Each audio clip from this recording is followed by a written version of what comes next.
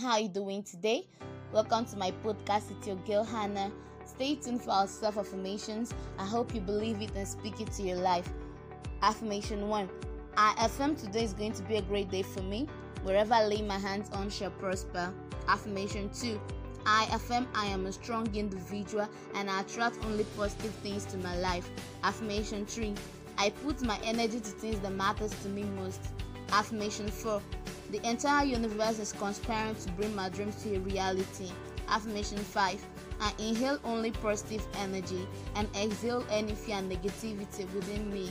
Affirmation 6. I know God will make a way for me where there seems to be none.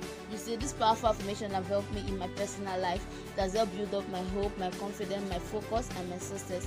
I said something in the previous episode. I was like, the more we keep surrounding ourselves with positive vibe, positive energy, negativity in our life will disperse without us knowing. Before you know it, the negative things in our life will keep going away. Thank you for listening to my podcast. I hope you will apply these positive affirmations to your life. Thank you once again. Bye and see you soon on my next podcast. Stay positive, stay blessed. Bye.